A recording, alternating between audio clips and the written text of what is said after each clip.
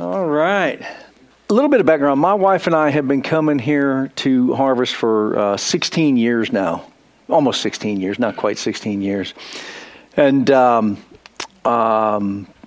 always I always felt that the biblical history that includes more or less 6,000 years, I felt that was right, but I didn't really ever have any way to defend it or any thoughts about how you would defend the biblical timeline versus the evolutionary view. And, you're inundated with this evolutionary view throughout all of your educational system. It's dominating. And there's some reasons for that. We'll really start to dig in a little bit tonight. But, how as a Christian do you defend against this evolutionary worldview when all of this information is out there all the time and stated as fact that we know this, and this is what we know, and this is how it started, and it's like, you don't know anything. But, for most of my history here, my technical response to the evolutionist view would have been, nuh-uh, right?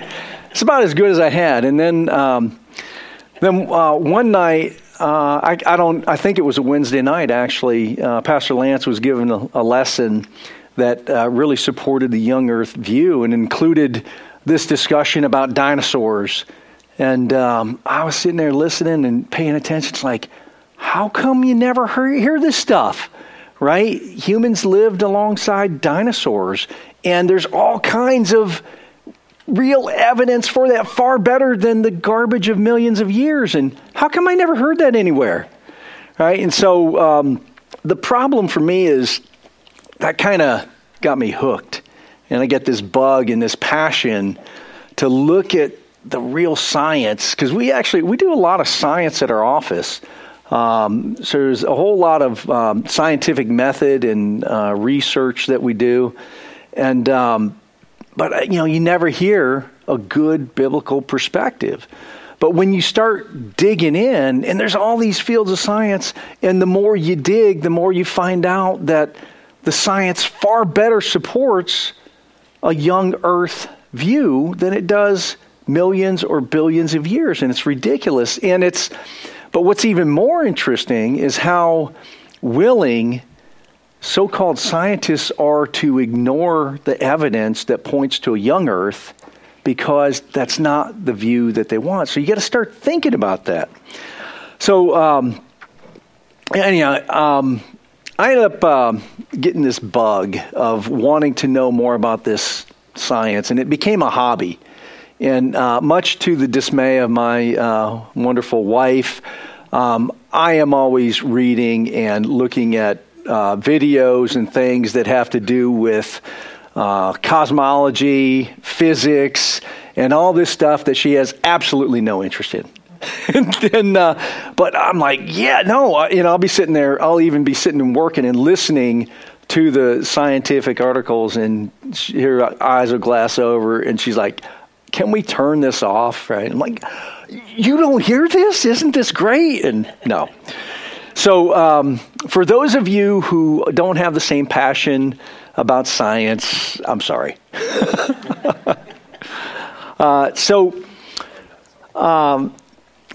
Okay, maybe. So before we dive in to this, I want to talk about some recent science that really adds even more pressure to this evolutionary view. And it really does a great job of we believers don't even have to say much because the evidence is so in their face.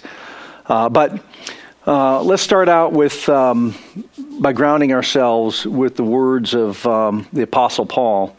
And the title of this slide says, God has made himself known through his creation. Romans chapter 1 is such a powerful chapter, and really starting in verse 19. But in verse 20, the Apostle Paul says, for since the creation of the world, his invisible attributes, his eternal power and divine nature have been clearly seen, being understood through what has been made so that they are without excuse. Ouch. That's a powerful statement, basically saying everybody understands that there's a God. So how is it that we have all of this no God story? Well, creation itself proves that there is a God. And the problem is, this is where it starts. If there's a God, we're accountable to that God. We're accountable to that God for everything that we do. That God who created us and wants us to know him is going to hold us accountable. And so we can pretend that there is no God. Does that excuse us from accountability? It doesn't, right? Because we have eternal accountability to our great God. So this is what people hate. They hate that they have to be accountable to this creator. And so they don't want to be accountable.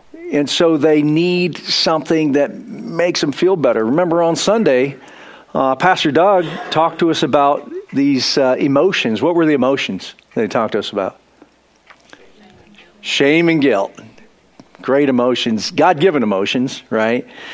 And so there's this guilt that plagues people. And to ease their guilt, what they want, what they need is a story that doesn't involve a God. It has to be a, quote, no God story. And so if there's no God, then there's no accountability, right? And so people, they crave this. And because that's what they want when they don't want to know God, even though they know God, as proven by Paul, they got to come up with something else. Romans 1:21, the next verse says, even though they knew God, they did not honor him as God or give thanks, but they became futile in their speculations, and their foolish heart was darkened. And so those atheists, these scientists, they don't want to be accountable to God. And so they don't give him honor. They don't give him thanks, and they become futile in their speculations. And my goodness, there's so much speculation out there, even and especially today after all this new data has come to pass. Since everything seen must have come from somewhere, something, someone, these no God stories, there's really three options. There's only three options. Either everything is eternal, so it's always existed, or everything came from nothing, despite the fact that that violates every principle of science. It's a story that says, okay, there's no God. So having it come from nothing is better, and having it violate every law of science that we know is better than a creator to them, right? And number three is it's the combination of those. So it's some infinite loop that goes from everything to nothing to everything to nothing, right? And those are the answers. And by the way, even with the new evidence, the new data that's out there, what is the conclusion going to be for these same people? Are they going to find God? Are they going to let the evidence convince them? Of course not. They're not. They're going to come up with other supports, other patches to fix their theories, to fix their story, their no God story. So this is the basis for evolution, and the Big Bang Theory is cosmic evolution, right? So it's a story that doesn't involve God, that explains how everything came to be, right? And that's what they want more than anything. It also means that people who have chosen this no God path, they're not going to be convinced about anything. Their answer will always be an answer that has no God. They'll never be convinced, unless, of course, our great God saves them and pulls them out of their death, their state of death. And then Romans 1, 22 and 23, professing to be wise, they became fools and exchanged the glory of the incorruptible God for an image in the form of corruptible man and birds and four-footed animals and crawling creatures. And now this God that they call nature. Right? Ever notice when you watch some documentaries, they just take out God and they replace it with nature. Nature did this. Okay, so that's the name you're using for God, except you don't want to admit the true God. But you know there's a God. Right? It's still the same. So a little bit more background. Most professed Christians, and maybe even some of us here, we've been inundated from birth about these no God stories, evolution and cosmic evolution or the Big Bang. And these are some of the scientific looking drawings. The one on the top is, I know it's small and you can't really see it, but basically it's this story that says everything that exists came from the first single-celled organism, and that evolved and became the next thing, and it evolved and became the next thing, and all these things branched off, and ultimately we had everything that we observe today, right? Exactly what we can observe in this day and age, right? We see single-cell organisms becoming humans and becoming monkeys. No, right? That's garbage. We don't see any of that. You can't observe any of this. And, it's not surprising to us that it's completely lacking from the geologic record. There's no transition species that exist out there. And then they come up with this similar story of the start of the universe, the evolution of the universe. And that means, okay, they have this, everything comes from nothing. Okay, just let's overlook that part for a second. And then in order to meet the data that we observe, which is this thing called cosmic microwave background radiation, okay, a lot of big words, but they're trying to fit the data, their story to the data that they observe. And so they change the mathematics and they invent math and they invent patches. And one of the patches that they had to invent is this thing called inflation. What inflation is it's where the universe expanded faster than the speed of light. So it was first slower than the speed of light, then it was faster than the speed of light, and then it slowed back down. And, by the way, do you know that today the universe is expanding faster than the speed of light? So it's slow, faster, slower, faster. Which is it? Right? How do those physics work? I really want to know. And they come up with this story, and they call it inflation. Well, tell me exactly how inflation happened. They have no idea. Tell me how it is that the universe could possibly be expanding faster than the speed of light today. No idea. Dark energy. That's actually their explanation, dark energy. Can you observe dark energy? Can you capture dark energy? Can you do anything with dark energy? No, no, and no. So, anyhow, most professed Christians are completely ignorant of the processes and the assumptions that go into these, put in parentheses, scientific theories, right? And I was, until, Lance gave me this bug. Most Christians are basically ignorant, and they're biblically ignorant. Right? If you don't know God's word, how can you refute what is not God's word? And so because of that, they don't have the ability to refute it, but not only that, they start to buy into that garbage. Right? Most Christians have only ever heard the no God perspective, and so they think that the biblical creation, the actual, what the Bible says, is just a myth or an allegory. And that is such a potentially fatal, and I'm talking about eternally fatal, mistake. It's not good. Most professed Christians have never heard a proper scientific argument that supports a young created universe, and they are overwhelming. The data is overwhelming. And we'll talk about some of that again tonight. But I really like this new data because it's really cool stuff. Most professed Christians, they've never heard about the abundant bad science that is used to perpetuate these bad stories of billions of years. These so-called scientific theories violate all the fundamentals of science. The first law of thermodynamics, the second law of thermodynamics, the speed of light is maximum velocity, et cetera, et cetera, et cetera.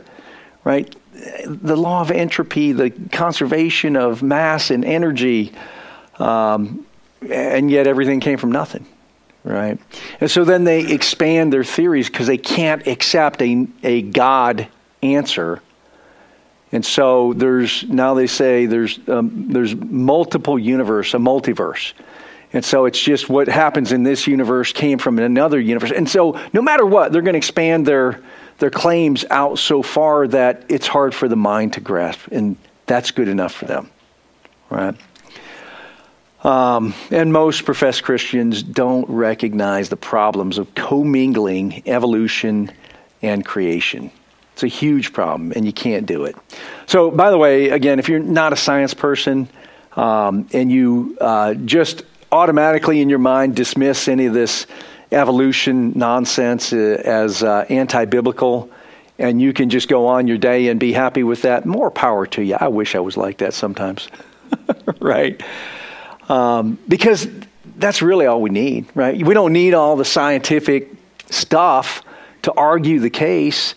All we need is our faith. But I think it's good to have the understanding and at least know that there are people that really deeply understand this stuff and they can argue the points. And anyhow, so that I think that's helpful. So I often find myself interested in some of these new discoveries, and so I end up listening to an overwhelming amount of the no God stories and the things that are pontificated, that are stated as fact over and over and over again. It just drives me nuts. And so it drives me nuts when I'm trying to get to the end, right? And so my wife sits there and watches, and she's like, what is wrong with this guy? He's getting all worked up because they're saying everything wrong, yet he's still watching this stuff, right? I'm guilty. So, this is kind of the two options. Either you believe in God or there's no God. And so there are what I keep on referring to as the no God theories or the God theories, right? And the God theory is pretty simple because the only God theory is this one. There are plenty of other God theories, right? They're just a bunch of garbage, right? This is the only one, the sound biblical Christian perspective is the only one that actually adds up. So, if we ask the question, how did the universe begin? Depending on which side of this you're on, that's how you're going to answer, right? Because if you're on the left side, the answer is simple. Whether it's how the universe began or how life began, it's easy. God created everything, right? No muss, no fuss, right? But over here, if you believe there's no God, you have to have a story. And these stories have been contrived now over long periods of time and continually modified, even though the fundamental theory doesn't work.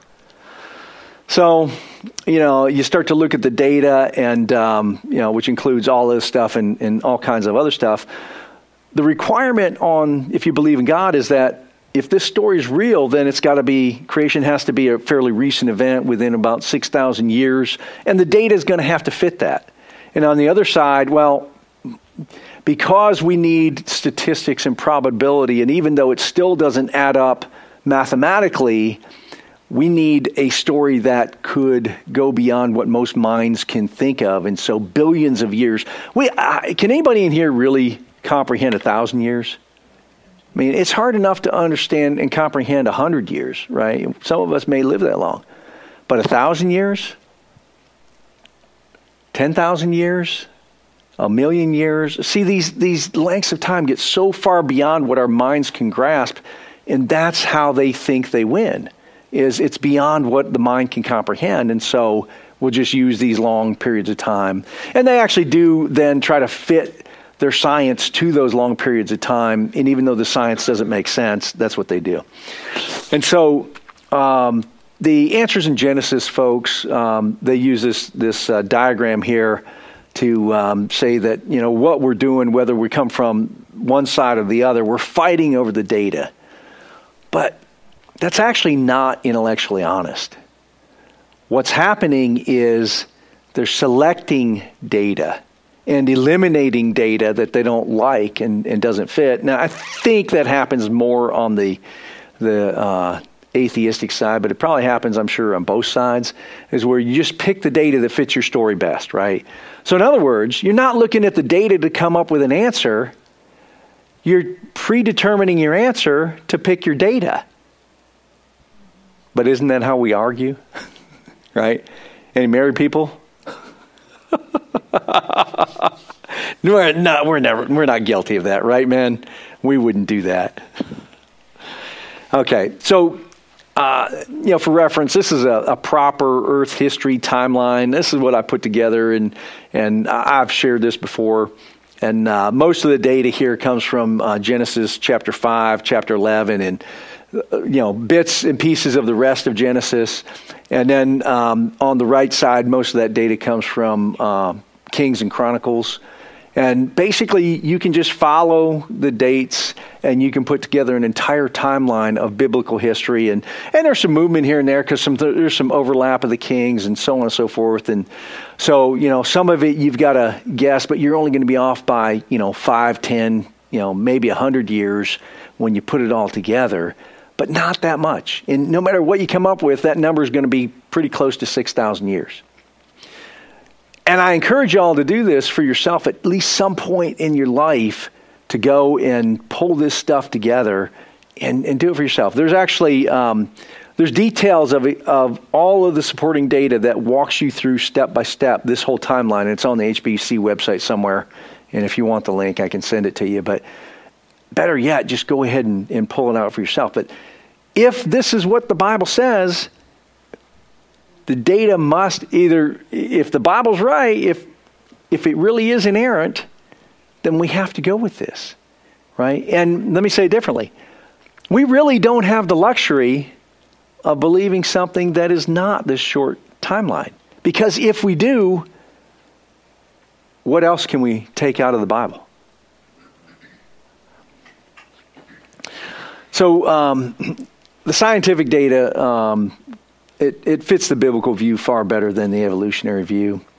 And so, in the past, I've discussed a lot of the scientific facts. I've done these types of talks because I kind of love to talk about this stuff, and it is a hobby and a passion of mine. And I haven't had this kind of discussion in a couple years now, so I thought it'd be a good time. Some of you, has anybody not heard about the scientific evidence for a young Earth in here? Anybody?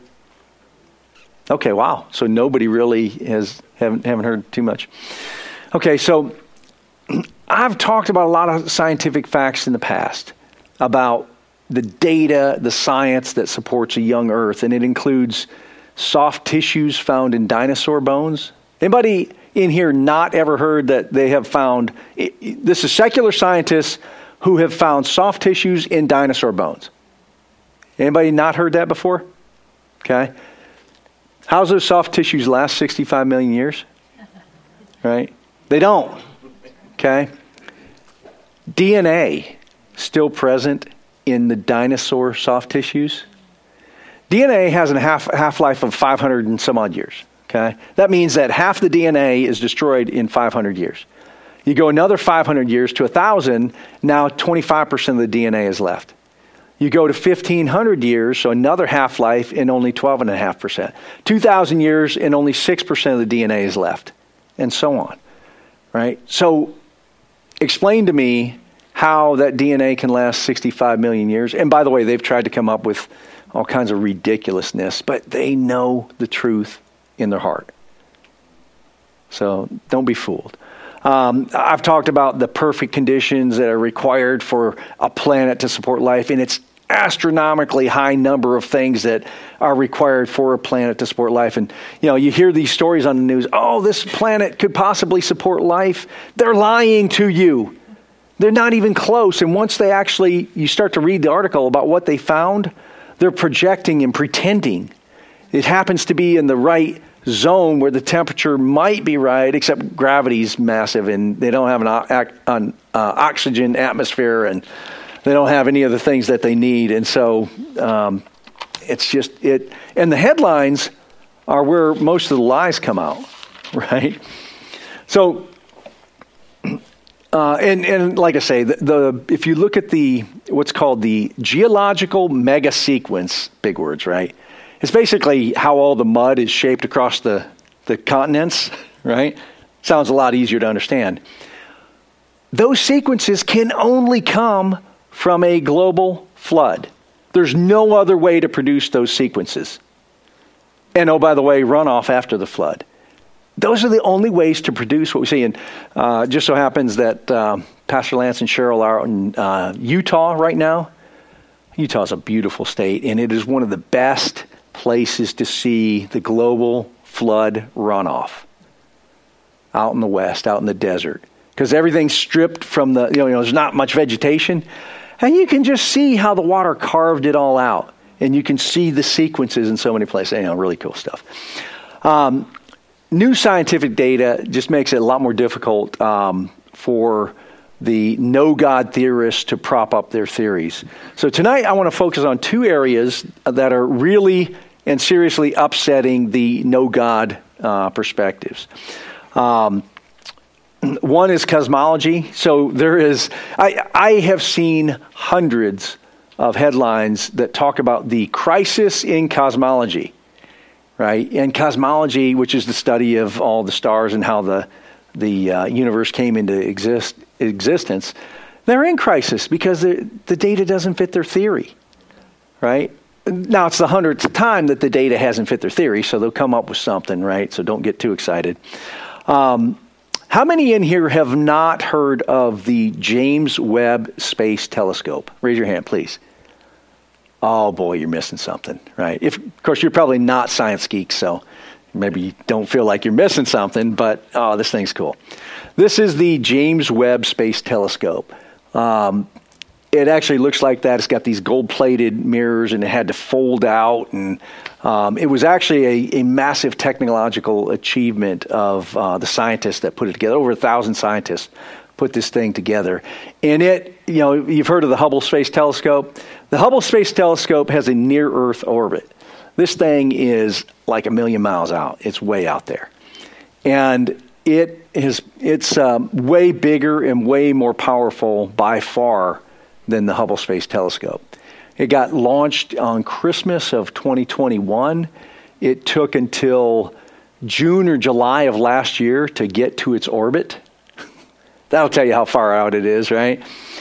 And then they started powering it up, and it had to unfold and do all these things, and they had to do all these tests. And when they first started to test and align the mirror, they were seeing these things, and they thought there were errors in the software or something. Well, no, it was finding distant galaxies, right? And so anyhow, then once they aligned all of these mirrors on there to get them just right, the views are orders of magnitude more impressive than the Hubble Space Telescope. So it's really cool. This is actually one of the images from the James Webb Space Telescope. Now, it takes pictures in infrared, so they have to convert it back to the normal light spectrum. But it's kind of cool, and it's all this dust. But I found this interesting, and I don't know if this was truly just the software that pulled this together, and God has a sense of humor, but what's that look like? It looks like a face, doesn't it? And a nose right there. That's actually from the James Webb Space Telescope website. He says it's a profile of a face. That's what it looks like, the blue. Doesn't it?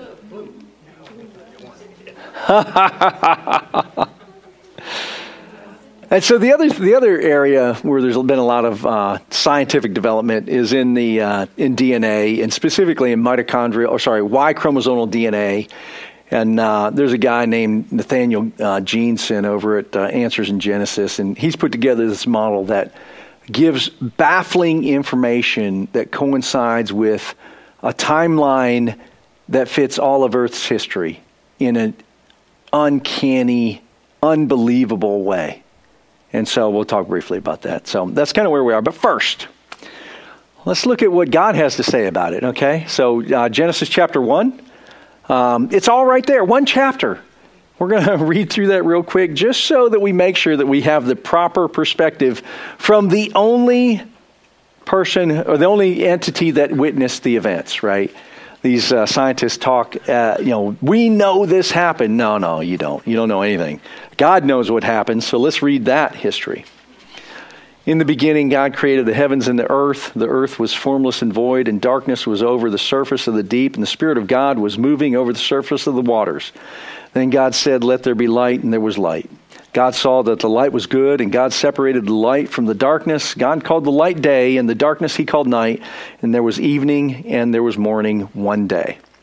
One day, right?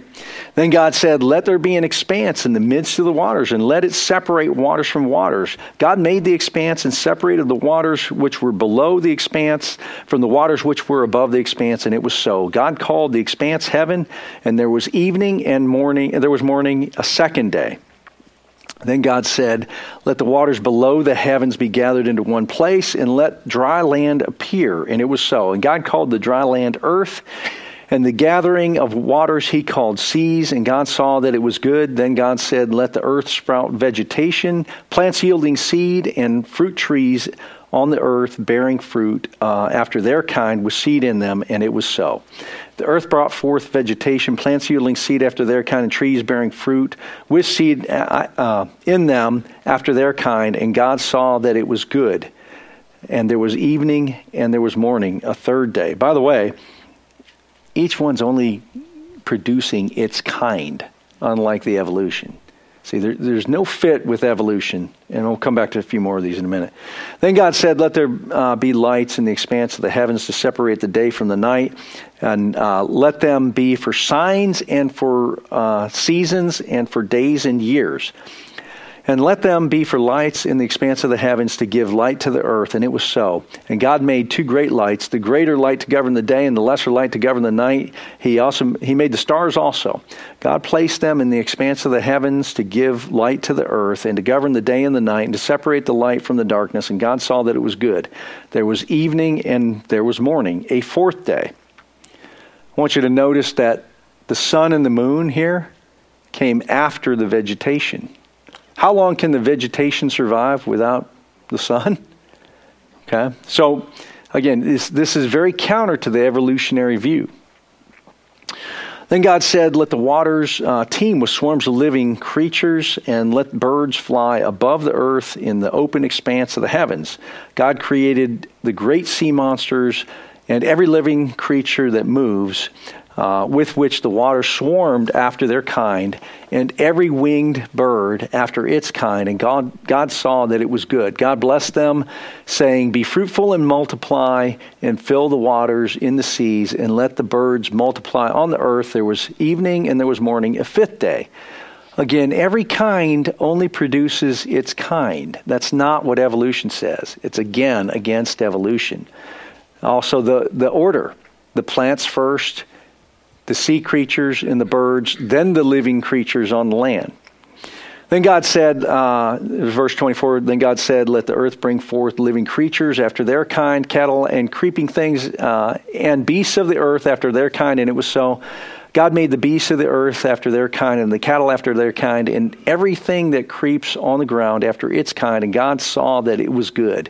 Then God said, "Let us make man in our image, according to our likeness, and let them rule over the fish of the sea, and over the birds of the sky, and over the cattle, and over all the earth, and over every creeping thing that creeps on the earth." God created man in his own image. In the image of God, he created him. Male and female, he created them. God blessed them, and God said to them, "Be fruitful and multiply, and fill the earth, and subdue it, and rule over the fish of the sea, and over the birds of the sky, and over every living thing that moves on the earth." Then God said, "Behold, I have given you every plant yielding seed that is on the surface of the earth, and every tree which has fruit yielding seed. It shall be food for you. And to every beast on the earth, and to every bird in the sky, and to everything that moves on the earth, which has life, I have given every green plant for food, and it was so. God saw all that he made, and behold, it was very good. And there was evening and morning the sixth day. So in 6 days, God created everything. Isn't it interesting that how much he emphasizes in here each thing after its kind? It's kind of as if he knew there would be these ridiculous arguments of evolution coming later. I'm sorry, kind of as if he knew? Yeah. That was sarcasm. That was a joke. Yeah, kind of as if he knew what was to come. Of course he knew what was to come. All right, he knew it from the beginning. So this slide, this covers a lot of the topics that I have explained and expressed in the past related to the evidence for a young earth and a young universe. And don't worry, we're not going through much of that. I'm only going to focus on two initially, and then if there's any other topic you want to talk about, and you want to say, how can it be that? Well, let's have that discussion. I love those discussions. So first, there is this crisis in cosmology, and there's a whole bunch of crises, right? So there's all these different things that are happening, and scientists are struggling, and they're stressed, and they're excited, and what they say, though, is, oh, this means that we can learn something new. Our model doesn't work, but now we can learn something new about why it doesn't work. It doesn't work because it's not the right model. So the first crisis is there are two main methods to determine. By the way, this first crisis has been around for a few years, even before the James Webb Space Telescope. So there are two main methods to determine what's known as the Hubble constant. And the problem is they keep on using these different methods, and they don't get the same answer. By the way, the Hubble constant is a constant that expresses the rate of expansion of the universe. Bet you all knew that, right? Now, the presumption or the formed conclusion that the universe is expanding, does anybody know what that's based on? Big Bang, right? No, it's based on certain data that they observe. What's the data that they observe that makes them think that the universe is expanding? It's called redshift. So they look at light, and the light is shifted to the red, and they say, okay, well, that means the universe is expanding, except for the fact that the things they look at that are farther away and farther away, there's more and more and more redshift. And so what's their answer? The expansion of the universe must be accelerating, right? And it's based on what's known as the Doppler effect. And so they use that to say, okay, well, something moving away is going to be redshifted, something moving towards us is going to be blue shifted, and they state it as fact over and over and over again. But they don't have the scientific basis for it. They'll claim that they do. So there's a whole lot of other things, and there's been a whole recent study about redshift. What causes redshift? And it can be caused by all kinds of different things. And basically, even a static universe, most of the other theories say that what's farther away is going to be much further redshifted than what's close in a static, non-expanding universe. Okay? But that redshift is going to be important because they have another crisis that comes up here. So the James Webb Space Telescope, this is actually another image from the James Webb Space Telescope, and it's really cool because it's in an area that they expected to see nothing significant. But if they did see something, they expected to see young galaxies. Except they found, I mean, just look at all those. Everywhere you look, those are all galaxies. You don't see single stars in that entire picture. They're all galaxies. It's just crazy how many of them there are, right? And this is in an area they expect to see very little. Well, from this image, they discovered 6 supermassive galaxies bigger than the size of our own Milky Way galaxy. That shouldn't exist. They shouldn't exist in this. Actually, they even went back. There's supposed to be this, quote, cosmological dark age. So after the Big Bang, there was no light because you didn't even have stars forming, and then later some stars formed. Well, these galaxies that they discovered in this image, they go back in basically into that dark period. How can you have a fully formed supermassive galaxy in a time period where you shouldn't even see light, right? Well, maybe your model's wrong. Just add another million years.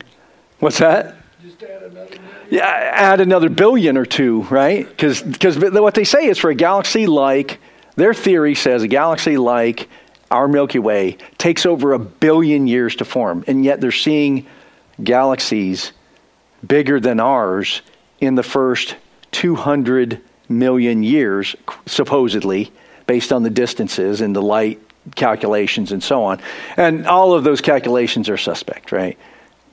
Because they make all kinds of assumptions in it. So, crisis number 3. Not only did they find these big galaxies, but they found way too many fully formed galaxies out there. And by the way, these are just some of the earliest images from James Webb. What else are we going to find? I mean, it's just incredible. So there are way too many fully formed supermassive galaxies. They shouldn't exist. There's another phenomena that basically says the further away a galaxy, it should look bigger than what these are, but they actually are smaller than what they should look based on the mathematics, and so they're just in crisis. Number 4 is the key ingredients for the making of a large mature galaxy, which is all these small. They expected to find these small immature galaxies. They don't find any of them, or they find almost none of them. How can that be? And the only way, according to their theory, to get a large galaxy like the Milky Way is for small galaxies to merge. And they don't see any merging. They see some merging, but they don't see much galaxy merging. When they look out there, they see fully formed, crystal clear, just the right mature galaxies, just like we see in the local universe, right? It's incredible. Crisis number 5 is this phenomenon known as dark energy. So dark energy is this created thing that's required to explain the accelerating expansion of the universe. And so, but the problem is they need a lot of dark energy. The amount of dark energy that they need would account for 68% of the known universe. And there's another thing called dark matter that's the next biggest piece relative to the actual universe that we can see. By the way, do you see the number of galaxies in just this one tiny little image? The fraction of the sky that this represents is minuscule. It's just incredible. So the next crisis is now there's a lot of cosmologists and physicists and astronomers who are saying, that's a Big Bang theory, it's got to go. It doesn't work. But don't worry, because their theory will not involve God. They'll change their theory, but it's not going to be an answer that would be our answer. So anyhow, and like I say, their model violates so many of the known principles of physics. So moving on. So now I'm going to shift briefly. And by the way, let me go back one. So there were Christian young Earth theorists, and before the James Webb Space Telescope launched, what would you guess that they predicted would be found? Exactly what was found. Why? Because if God created it, then it's already fully formed and mature and clear and clean. And by the way, another thing. When we look at what we can observe in the universe, if we do the mathematics, do you know how long it takes our solar system to get around the Milky Way galaxy? Anybody have any idea? How about a guess? Give me a guess. 10 years. 6,000. 12,000. 250 million years. So if you take a circle and you divide it into 360 equal parts, in the actual existence of our universe, we haven't made it one of those 360ths around our Milky Way. And they're going to make predictions about all these things and how, all these galaxies. By the way, a spiral galaxy, if it's been around for billions of years, do you think there are going to be any spirals left? No. What we observe is spiral galaxies everywhere, right? And sometimes you have these cluster galaxies. They're just different. Maybe they're just from a different perspective.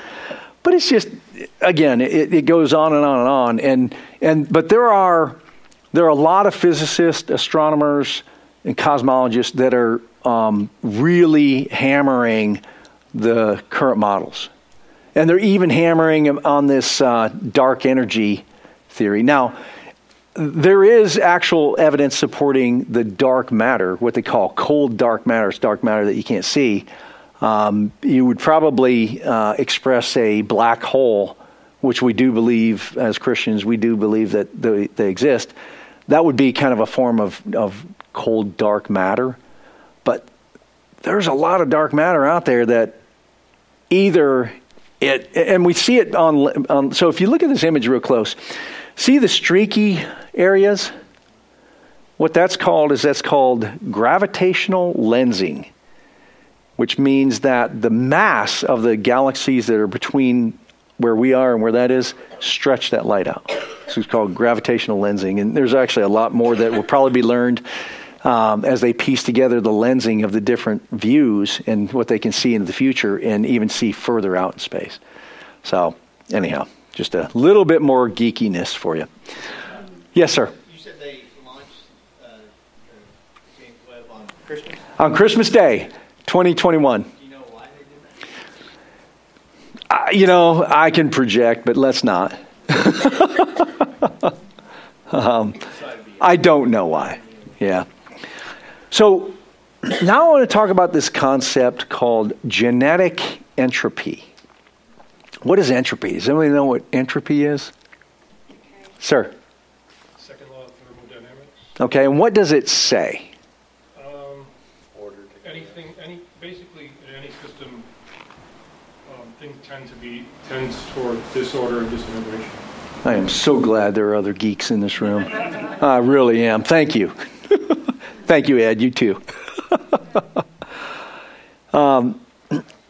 I described it pretty simply. It is this gradual decline from a state of order to disorder. There's a lot of other descriptions for it. And genetic entropy is a gradual decline from perfect DNA coding. Who would have had perfect DNA? Adam and Eve. That's right. To not so perfect DNA. Just look at me, right?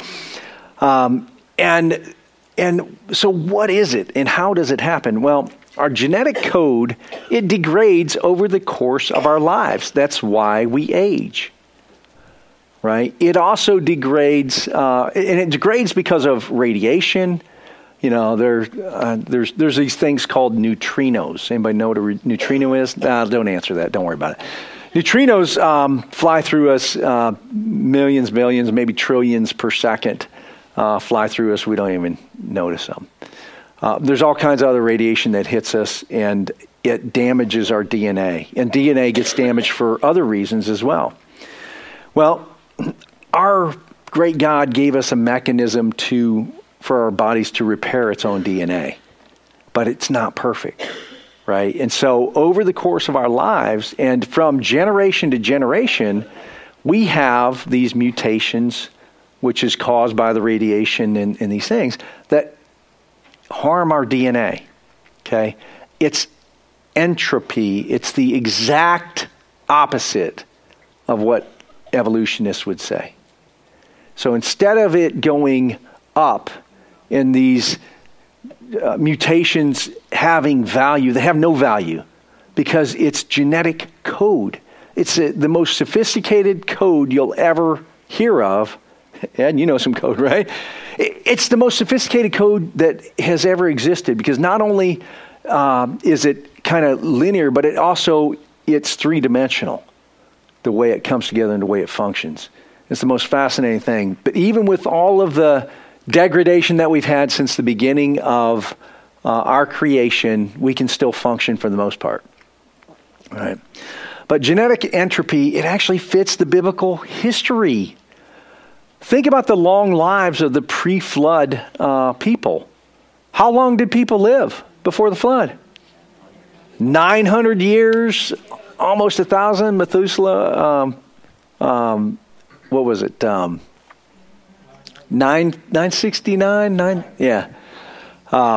Even Adam lived, 930 years? I mean, these crazy long lives. Anybody here want to live that long? Knowing this earth? No. Rather go home to be with the Lord, right? But it gives us, it fits, right? Because if you had the perfect code before and the whole gene pool was narrowed to 8 people at the flood. And so you've lost all that genetic information. And by the way, when you breed dogs and you try to get certain, or horses, or pick some cats, whatever. I don't know who in their right mind would breed cats, but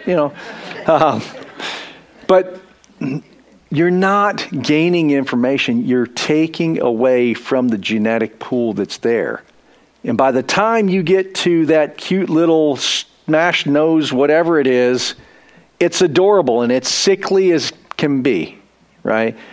And they got allergies and they've got this problem and that problem, and they certainly couldn't function on their own in the wild, right? Don't worry, we got one of those fuzzy looking cute little things also, but of no value for hunting or anything like that, right? So it explains things very well. When you look at the differences in our skin color, if the original humans started out as this medium tone, but they had the genetics to go to dark or light colored for the melanin, it explains it. You've got the characteristics of everything. But once you get the narrowing of the gene pool, but we're just like those dogs, right? We get our gene pools narrowed and we don't have the resistance to disease. We don't have the resistance to whatever it may be. It explains giants. You have the propensity for really big people and really small people, right? And so you don't have any better way to explain that. Look at the intellectual capacity of the ancient Egyptians. They built these pyramids. We can't even figure out how they did it, much less how we would do it today in a reasonable time period. And there's other things. There's these giant megalithic, this is a granite rock. This is like 10 feet tall, by the way, and 18 or 20 feet long. This was cut from a single piece of granite. And the inside walls of this kind of looks like a sarcophagus, but it's not. They're perfectly square. And the edges, the corners are perfectly square. And you get down to the corner on the bottom and it's perfectly square. We can't even cut and polish granite like that today. We don't have the ability from a megalithic structure. And oh, by the way, this is inside this underground area that's tunnels. How do you even get it there? I don't know, but they knew how, right? So my argument would be that we don't even have a fraction of the intellectual capacity that these ancient people had. What we do have is more knowledge and more saved knowledge, more consolidated knowledge. And so we also have these other megalithic structures. I think I lost it, but there's I can't really fix it. But there are these stone walls, for example, at Machu Picchu, that have all kinds of different dimensions cut on them. We don't know how to do that. And they were cut from quarries thousands of miles or hundreds of miles away and up and down mountains. I don't know how, but they're there. You can look at the evidence. They're there. How did they get there? We can't do that today. So, and of course, we have this increasing sickness and disease. So, there's this guy. His name is Nathaniel Jeanson. He's involved with the Answers in Genesis, And he has studied the data that came from these human genome projects. And specifically, he looked at the Y chromosomal data. And the Y chromosome is passed from father to son. Women don't have it. And so it's the history of men, more or less. Well, if you take my Y chromosomal DNA and my son's Y chromosomal DNA, it's going to be almost exactly the same, except for a few errors, few mutations. This is that genetic entropy. Okay. Well, it just so happens that Dr. Jeanson figured out that that actually is a timestamp, because the amount of the differences represent a timeline. So now if you have a timeline and you take me and, you take Paul Hawkins over there, you can look at the differences between our DNA and figure out with the number of differences how far back we have to go before we have a common ancestor. And if you take that with all the people that have been studied, you can actually build a kind of a map. That's what you see on the right-hand side here. This is a genetic map of people groups all around the world. And so you can trace it back to common ancestors.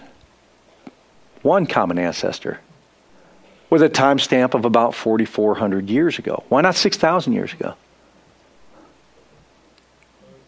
Flood. And the sons of Noah would have the same genetic Y chromosome data as Noah.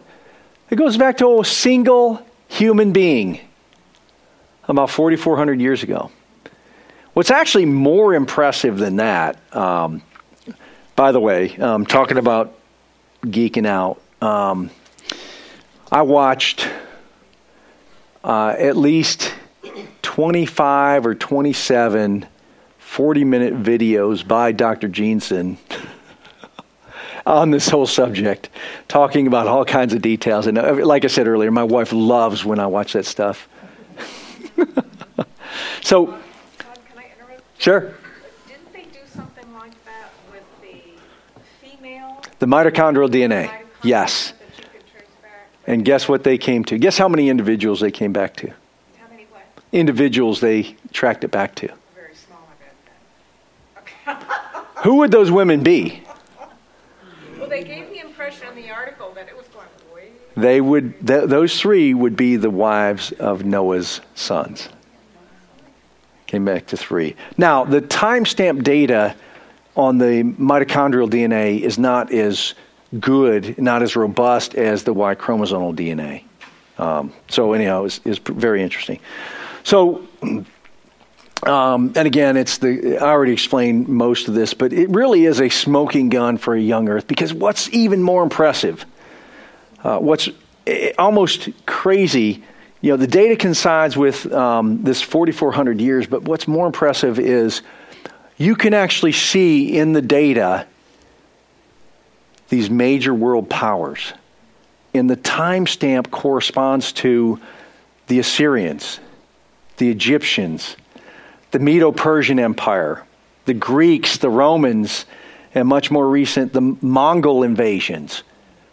And there's massive expansions in these. You can't really see that as well. Oh, sorry about that. I see it really much better on my screen.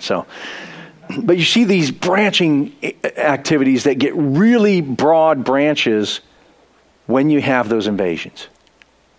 And then they trace back to those exact peoples. It's just fascinating. And so it's really hard to refute. Now, again, if you have this view that there is no God, you're going to come up with an explanation and you're going to argue with this and you're never going to believe. It's just what they think. Any thoughts or questions? Sir? I recently watched the documentary, Is Genesis History?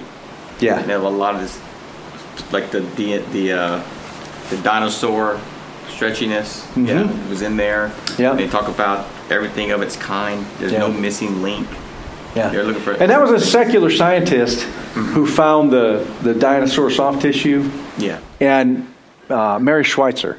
And she didn't believe it, and so she went back, and she went back, and she went back, and she went back. Now, she professes herself to be a Christian, but she doesn't know the Bible at all. And so she then argued that somehow, some way, 65 million years ago, this was preserved. So it's laughable, right? Talk about the massive, or the Great Flood, just looking at the United States of America, like you talked about in Utah and the Grand Canyon, how all that stuff was just put in place and water drained. So that same guy has done more is Genesis History's sort of sub or later on documentaries. Really good, really good. Some final thoughts. Let's stop, as believers, let's stop accepting these blasphemous statements. And let's even help our Christian brothers and sisters to not be susceptible to these no God theories. There is no compatibility. If you know Genesis chapter 1, you can argue clearly and concisely. And I say even bring it up and say, how is it you can believe...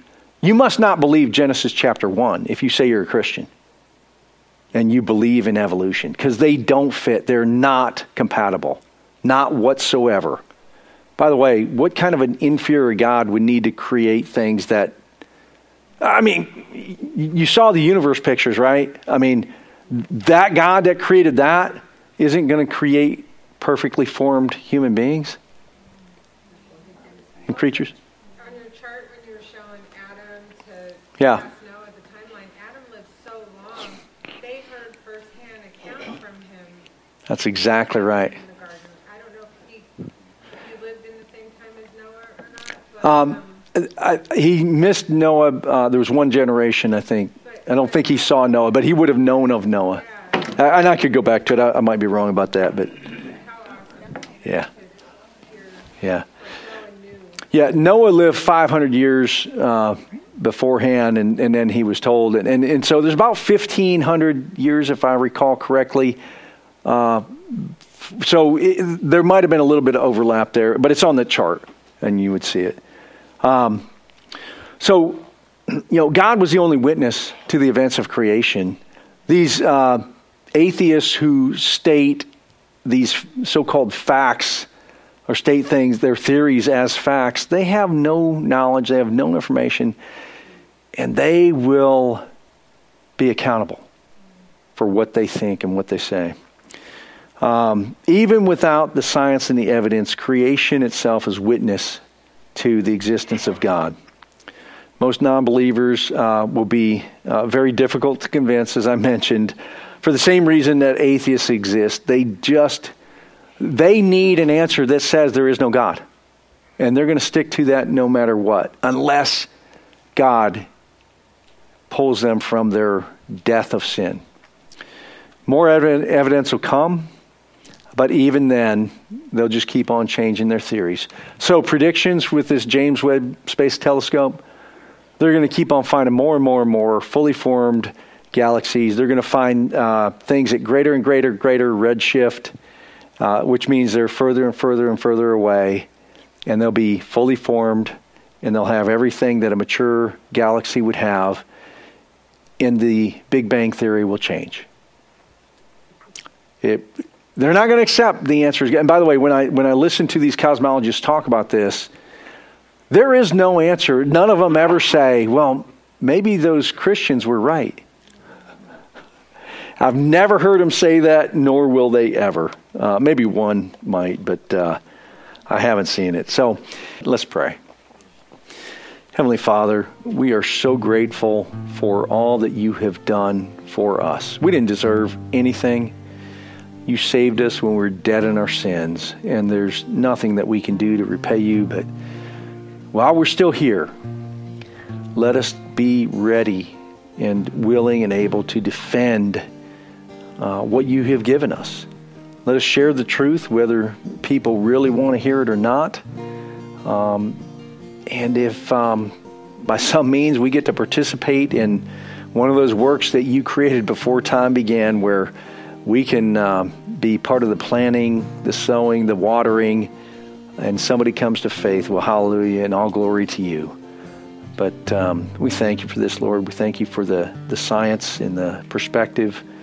And we just pray that we can glorify you with the information that we've been given. We have that responsibility, that obligation. We love you, Lord, and we pray in Jesus' name. Amen.